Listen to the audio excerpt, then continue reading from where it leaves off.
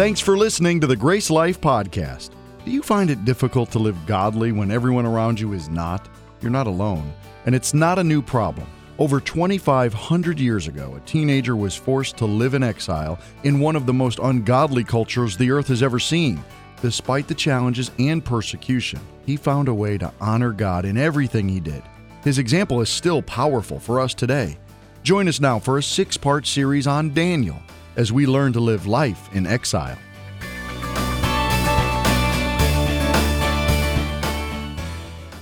We are in part 3 of a series we've been doing on Daniel, straight out of the book of Daniel, first 6 chapters there.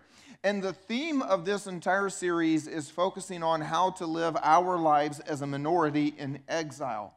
And if this is your first time here, if you haven't heard the other messages, you can go and catch them online. But I'm going to try to bring us all up to speed real quickly on what it means to be a minority in exile. Every single one of us has a label. We have a designation for our lives. The truth is we have multiple labels and multiple designations. And so you may say, I'm a Southerner. You may say, I'm an American. You may say, I'm Scotch-Irish, I'm African-American. You may say, I'm a soldier, I'm a businessman. We've got all kinds of labels and designations we could put on our lives.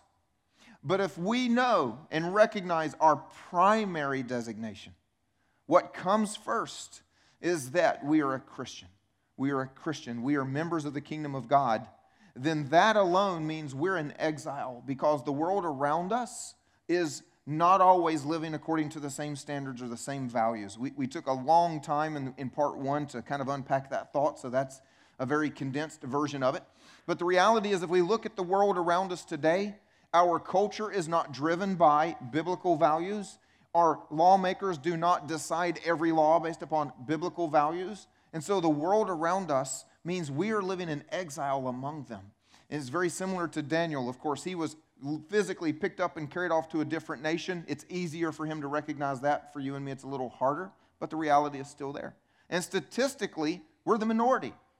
If you look around our country today, although many people may say that they're a Christian, if you do the math or find out how many people actually worship God and read their Bible and talk to God about their lives, the number of people that try to live as a Christian is definitely a minority in our world today. So we're learning how to live as a minority in exile, and I want to give you a little bit of perspective that might help us with this. I grew up in America, and so I did what everyone else does. I get consumed with the majority and living in this world. And so as a teenager, I couldn't wait to get my driver's license. I couldn't wait to turn 18 and get to leave home, get to buy my first car, get a college degree so that I have a career, and all of these sorts of things. And I was very much concerned with the things we're all concerned about.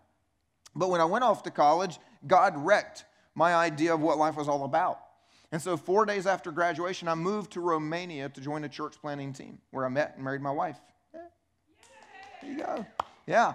And, the reason for that is because I needed to learn the language or marry my translator, and I chose to marry my translator, so she was always around. Anyway, but when I went to Romania, it was very easy for me to keep my focus on being a minority in exile. I don't know the language because I married my translator. I don't know the culture. I'm not from the culture. I'm not one of these people. And so instead of trying to buy a house and buy a car and do all these things, I was happy to take a taxi everywhere. I was happy to rent an apartment that I didn't care what color the walls were. I didn't care that the floor, they had put in hardwood floors and never finished them. They weren't even sanded. You didn't walk barefoot in my apartment. You kept your shoes on.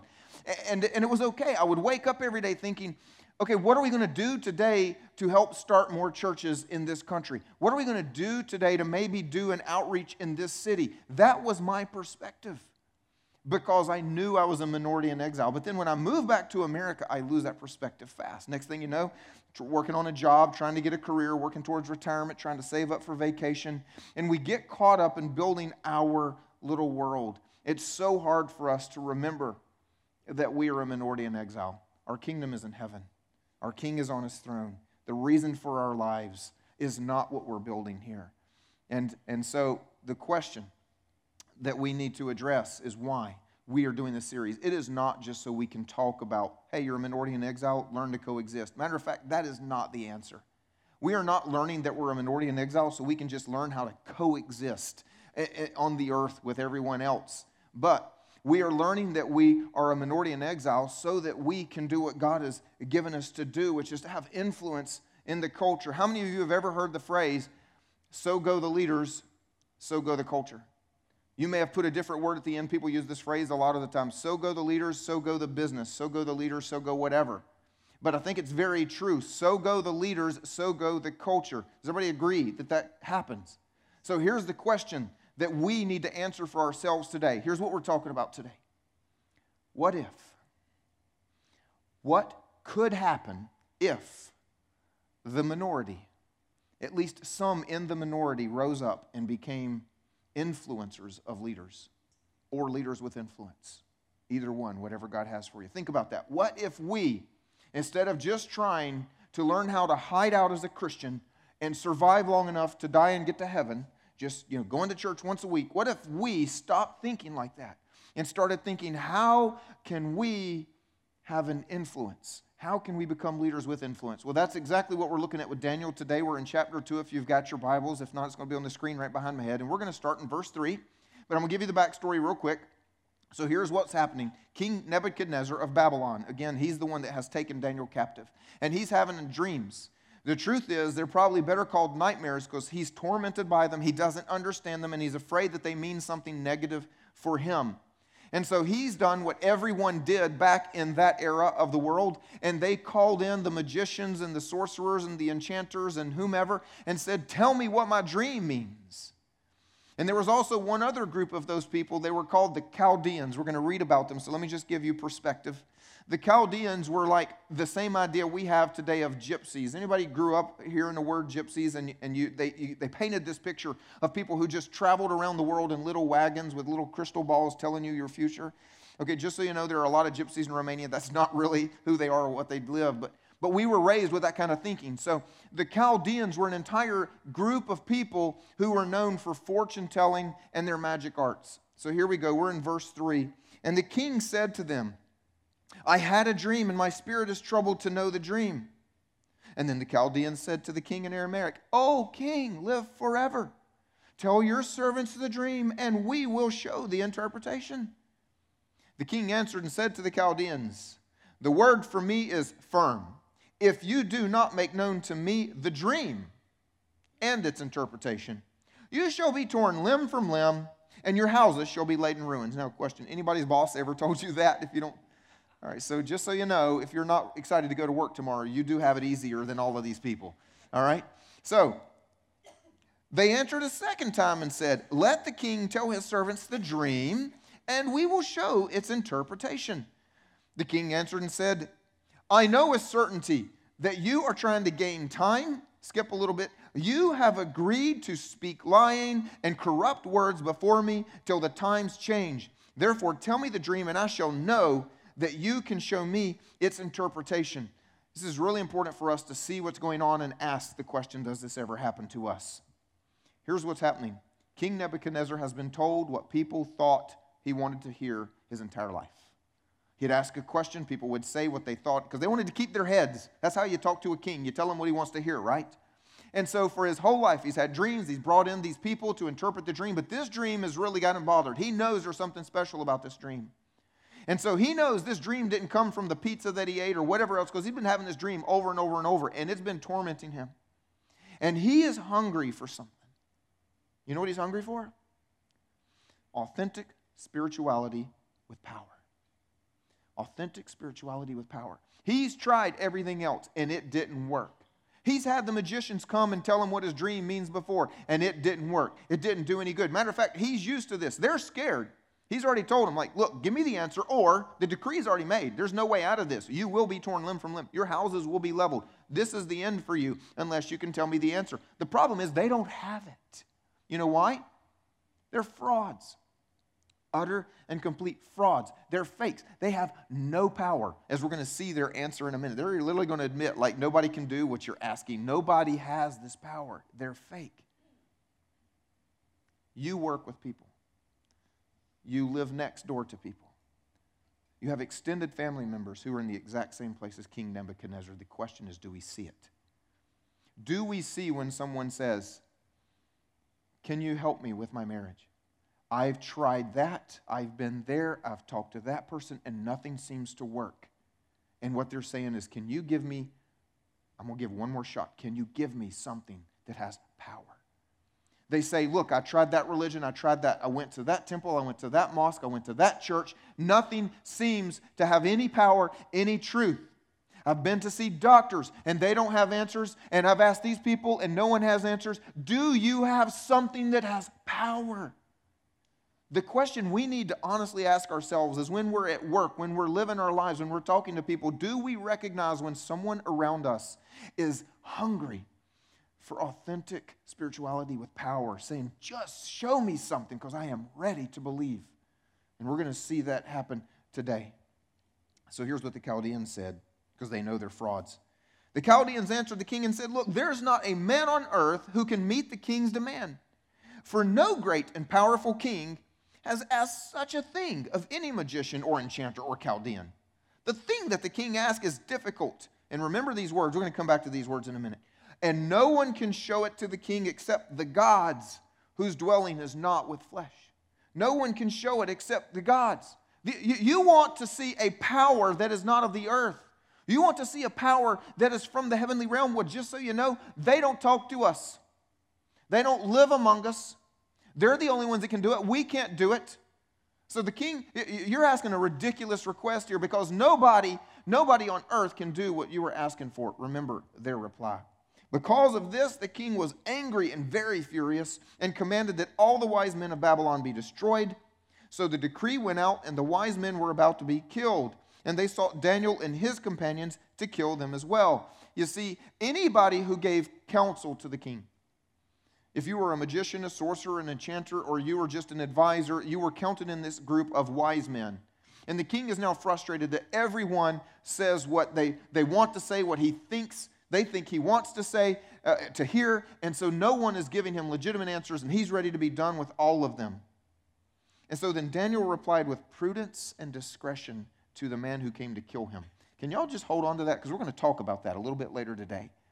So people who don't believe in his God are coming to kill him for nothing he's done, and he replies with prudence and discretion to the captain of the king's guard, who had gone out to kill the wise men, and he declared to Arioch, the king's captain, why is the decree of the king so urgent? So then Arioch made the matter known to Daniel, and Daniel went in and requested the king appoint him a time that he might show the interpretation to the king. This is absolutely crazy. If you do not know the story, you're thinking, oh, so Daniel knows what the dream is about, so he has gone in and said, hey, king, excuse me, I'd like an appointment. I'm going to tell you what your dream is about. Wrong. Here's the truth. Daniel did say, oh, so the king is going to kill everybody because nobody knows what his dream is about. Huh. Excuse me, king, I'd like an appointment because I'm going to tell you what your dream is all about. But he doesn't know it. He has no clue. Check out his next actions. Then Daniel went to his house, and he made the matter known to his three friends, Hananiah, Mishael, and Azariah, his companions, and told them, seek mercy from God. Help! Seek mercy from the God of heaven concerning this mystery, so that Daniel and his companions might not be destroyed with the rest of the wise men of Babylon. Then the mystery was revealed to Daniel in a vision of the night, and then Daniel blessed the God of heaven. Daniel didn't know the dream, and he didn't know the interpretation, but it didn't stop him from taking a risk for God. What are you not willing to risk for God? What are you afraid to lose? You do realize Daniel was going to lose everything if he didn't show up with the answer the next morning, right? He wasn't going to just lose his position or his house. He was losing his life. He was going to lose his head. Now, I will give you one point. He was going to lose his head either way. So his risk was a little bit safer than maybe a risk you're going to take. But don't hide behind that. Let's challenge ourselves for a minute. Let me ask you this. Imagine that tomorrow morning, the CEO of your business calls everybody together into a room. You don't normally know this guy or see him because, you're on the first floor and he's on the 7th floor or whatever, and that's kind of how that works. And so he says, look, we've gotten some reports and some forecasts and some predictions about our company, and they all spell the same thing. If we continue to do business as we have always done it, and we've tried everything in the book, but if we continue, we're shutting down in less than 6 weeks. Anybody got an answer? And because you work on the first floor, not the 7th, you don't even understand the reports. You don't even know. You don't even have any idea. Now, here's the question. How many of us at that point would risk our career, would risk our reputation, would risk being called totally insane to raise your hand and say, "Excuse me, Mr. CEO, can I set an appointment with you in the morning? I'd like to give you a plan. I've got a plan on how we can save our business." And then you run home, "Honey, let's pray. Because I got less than 24 hours to come up with something and I don't have anything." Right? How many of us are willing to risk to stand up before somebody and say what Daniel said?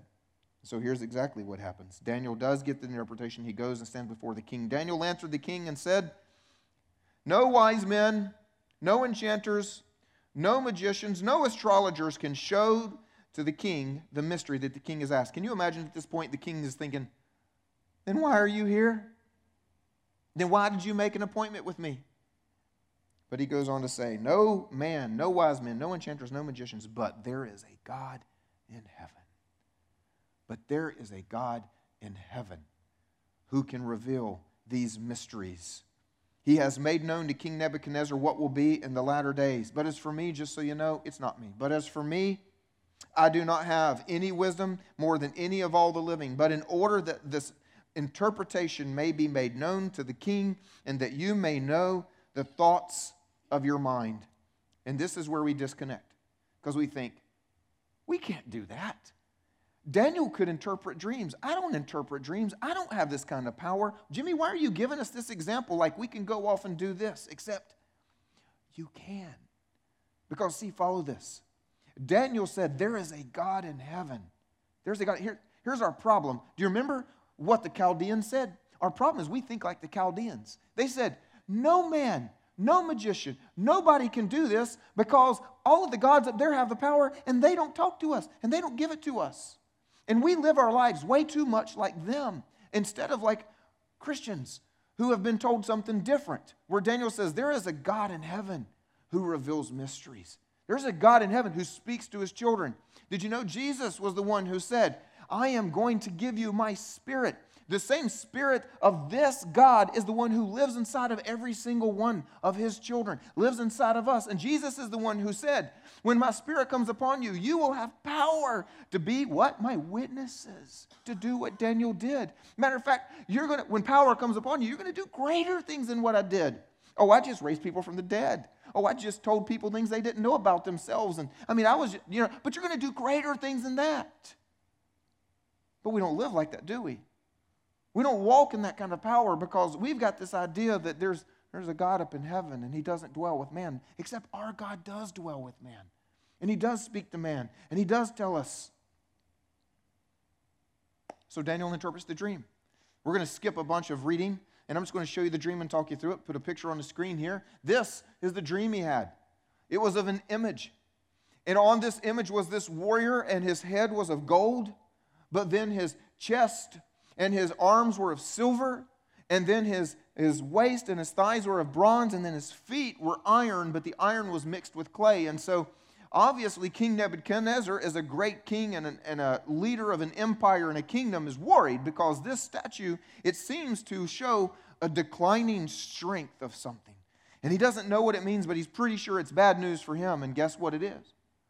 Because Daniel comes to him and says, well, just so you know, the good news, you're the gold. That's the good news. You're the gold.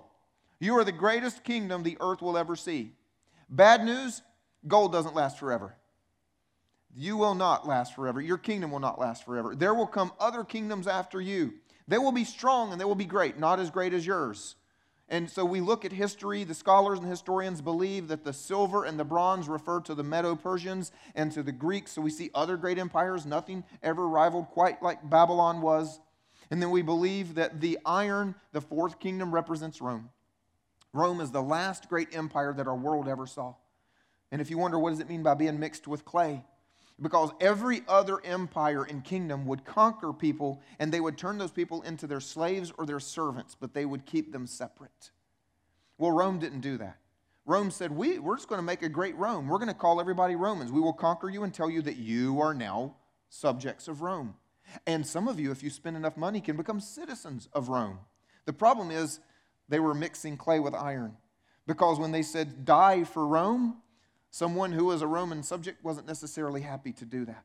And so the values were different and the culture was different. And so that great iron empire ultimately ended up being brittle and not lasting forever, as we know history tells us. And this is what Daniel said to the king. In those days, in the days of those kings, the God of heaven, you remember he says, but there is a God of heaven, but the God of heaven will set up a kingdom that shall never be destroyed, nor shall the kingdom be left to another people. It shall break in pieces all these kingdoms. The gold, yes. The silver, yes. The bronze, yes. The iron, yes. Every kingdom. It shall break into pieces. It shall bring them to an end, and it itself shall stand forever. This is why this series is so important. This is why we're doing this series. Whatever designation you have in your life, it will fade. Whatever you identify yourself by, it will go away. You can cling to something and say, I'm clinging to having this career and having this pension, except it may not last. I'm clinging to being a part of this community of people because, they're brilliant and it's going to work out well. It may not. And we see people even today in America. What are we about to do in the next couple of months? Elect a president. I have never seen people more distraught. I realize I haven't lived for thousands of years, but I've lived a little while, and I've never seen people more distraught about what the future holds. And it is interesting, I'm sorry, not a political statement, just flow with me, because this is kind of funny, that I don't think we've ever had an election where people were trying to figure out which of the two losers they were going to vote for. And I don't mean that like to call them losers, but literally it's like the battle of the losers. They both have unfavorability ratings, like nobody likes any of them. How did we get to that point? And so I don't care what you think about either one. That doesn't really matter. That's not my point. My point is that people are afraid. We're going to vote on November 8th, and people are terrified of what November 9th holds. Well, here's the point. We belong to a kingdom that will never be shaken. I don't know what all is going to happen in our country. I can't promise you what next year holds or the year after that. I am blessed to be an American. It's a great country. I'm glad I get to live here. I'm not saying bad things about that. All I'm saying is that my security doesn't come from my passport. My security comes from God. Does that make sense? And we've got to, because here's what you got to understand. America didn't even make the statue.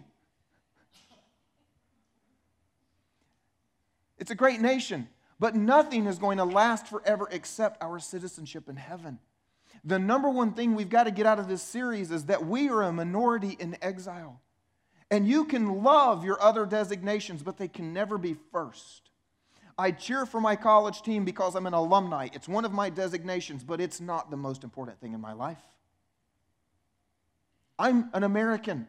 And when I travel, I get in the line for American citizen. And I don't throw my passport in the trash because I do value it, but I don't value it above my citizenship in the kingdom. Are you following what I'm saying? We've got to understand what is most important. What is most important is seeing values that line up with a kingdom that will last forever. And even after Daniel looks at Nebuchadnezzar and says, by the way, you're gold, but gold ain't going to last forever. And just so you know, remember the God that gave me this dream? That God is going to destroy everything. Nebuchadnezzar's response, check out his response. Because that wasn't exactly a nice thing to say to King Nebuchadnezzar, but check this out. Then King Nebuchadnezzar fell upon his face and paid homage to Daniel and commanded that an offering and incense be offered up to him. To him. Are you kidding me? Yeah, see, here's the point. When your friend is hungry for authentic spirituality with power, and you show them something that only God could do, it doesn't matter if they agree with everything in that book.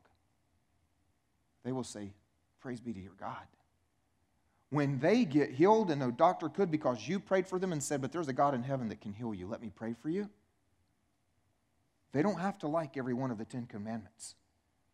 They don't have to agree with everything, but they will bow down. They will fall on their knees, on their face, and they will worship. Check out the next thing King Nebuchadnezzar said. Then the king answered and said to Daniel, truly your God is God of gods and Lord of kings and a revealer of mysteries, for you've been able to reveal this mystery. You cannot deny authentic spirituality with power. When we will let our God show up and defend his glory, you can't deny what he does. So then the king gave Daniel high honors and many great gifts and made him ruler over the whole province of Babylon, chief prefect over all the wise men. You remember everybody who was lying before, said God couldn't do anything? He's their boss now. How cool is that? Oh, don't worry. Next week we'll figure out how they try to kill him, but it's all good. Daniel made a request of the king, and he appointed Shadrach, Meshach, and Abednego, his 3 friends, over the affairs of the province of Babylon, but Daniel remained at the king's court. Here's our point. Daniel was taken as a prisoner into exile in a pagan nation who did everything in a pagan way, nothing that would honor God in any way, and yet Daniel just rose to a position of great influence. He became an influencer. And so our question for us today, how do we become influencers? How do we become influencers? Good news for you, I don't have to make up the answer. We're just going to see what Daniel did because Daniel gives us the answer. The first one we already talked about earlier in the series, no compromise. I recommend you write these down, by the way, because these are going to help you.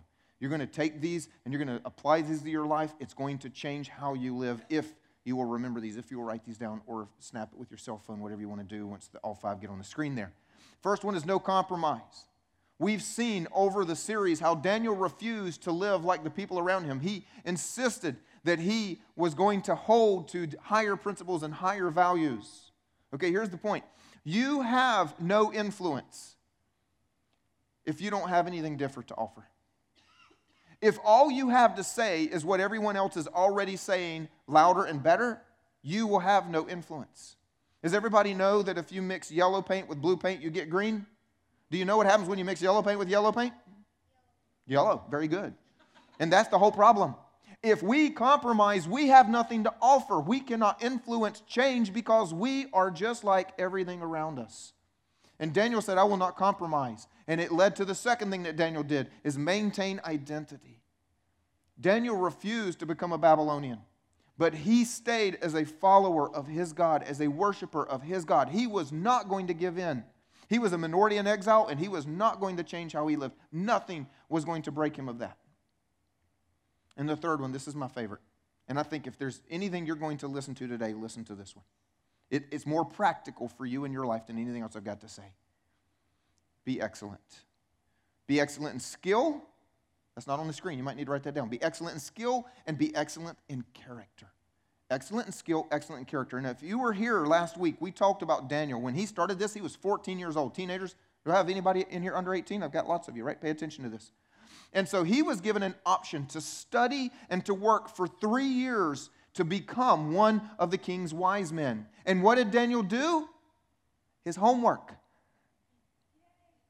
He studied. He could have gone off and been lazy. Watch what Daniel could have done. You know what most of us would have done? It ain't my fault, God. You're the one that sent me here. You're the one that let my nation get conquered. We prayed to you. You let this happen? Get off my back. I'm just going to live out my days here, and I'm going to enjoy the stuff they have. I don't know why you think I should live any different. This is all your fault in the first place. How many of us blame God for our circumstances, and then we go to a pity party? But Daniel, no. Daniel said, no. I'm going to do everything they ask, and I'm going to become one of the best. And so he studied their language, and he studied their literature, and he studied everything, and he was excellent at everything that he did. He was the best. We read about it last week. He was the best, 10 times better than anyone else that they could find around them. So let me ask you this question. What would have happened if Daniel had not been a man who could impress the king?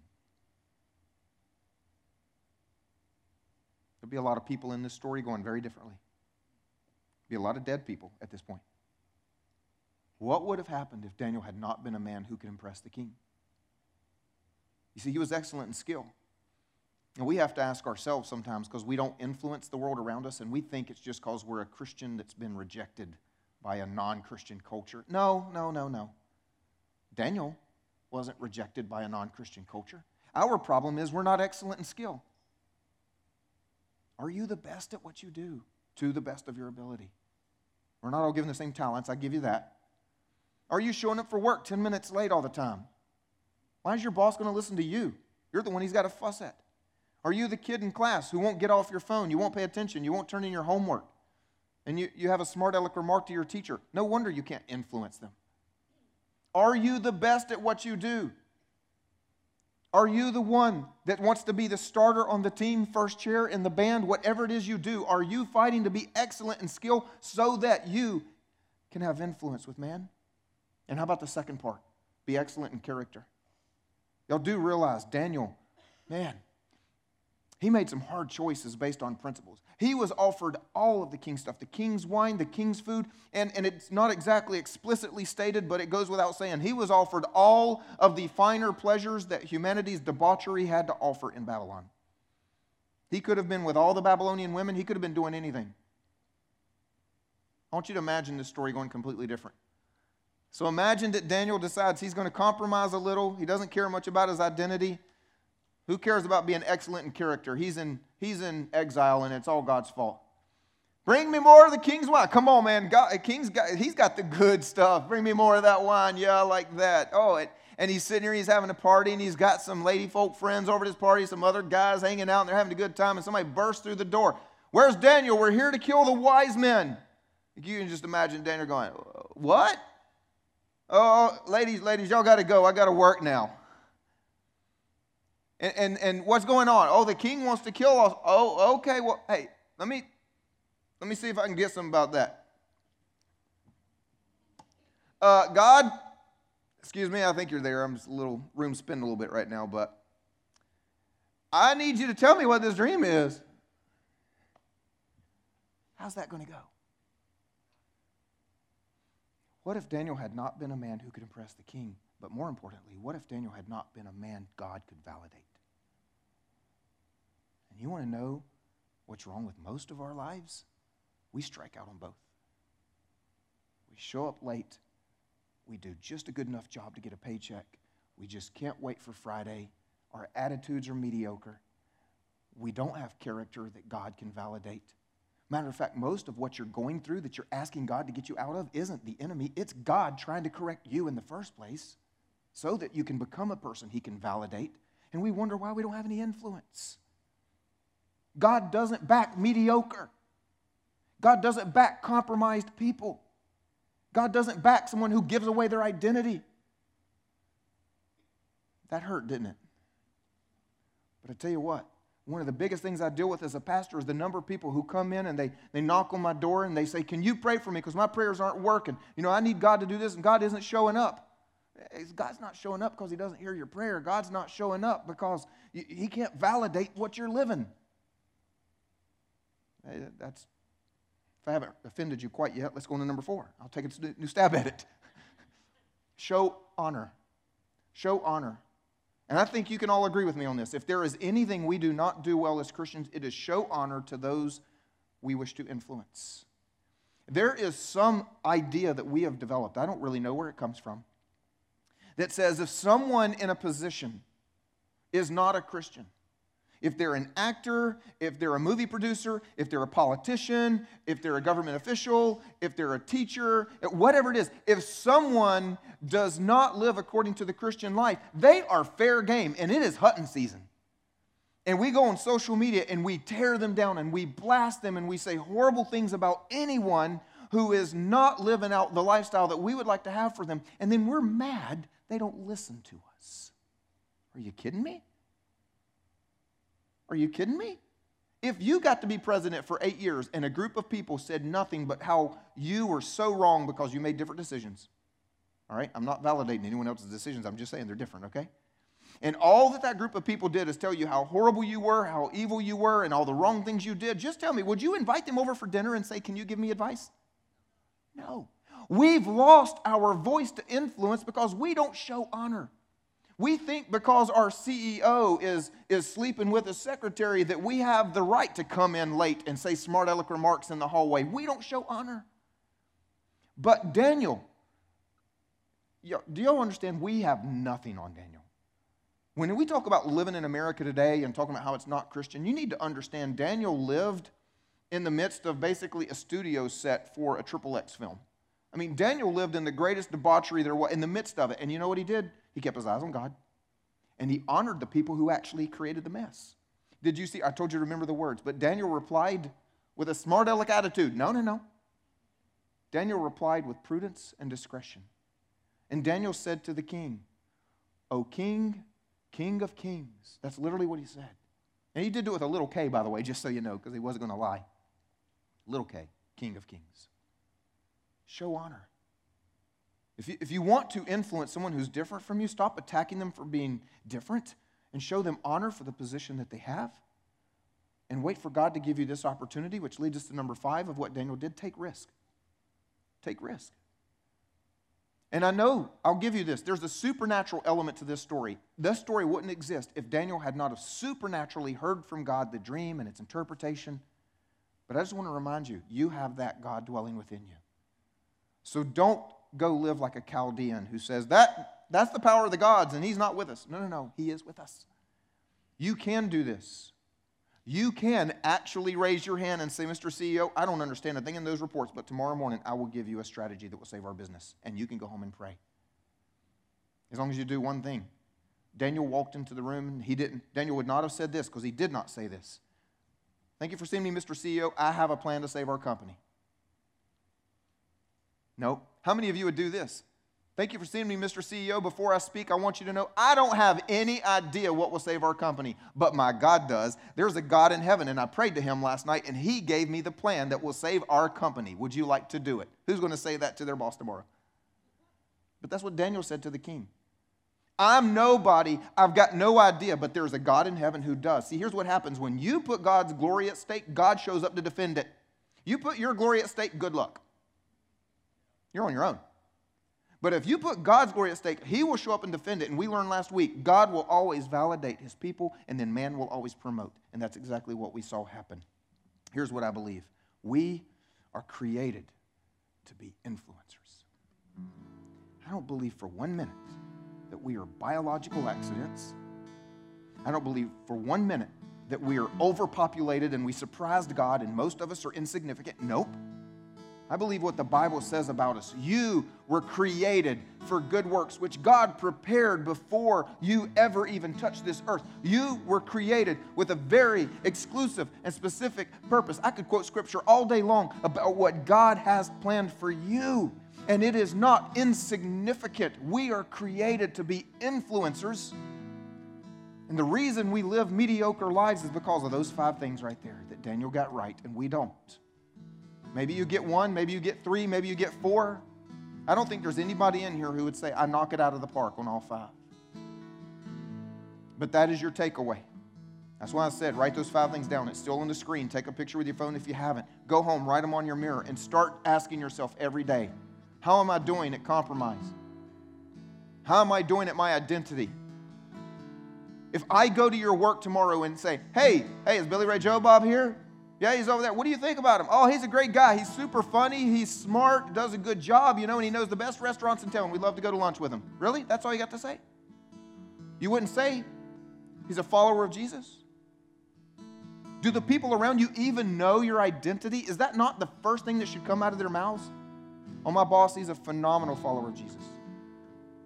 My coworker, they're always telling me Jesus is the answer. Do people know you for that? Are you excellent? Do you show honor?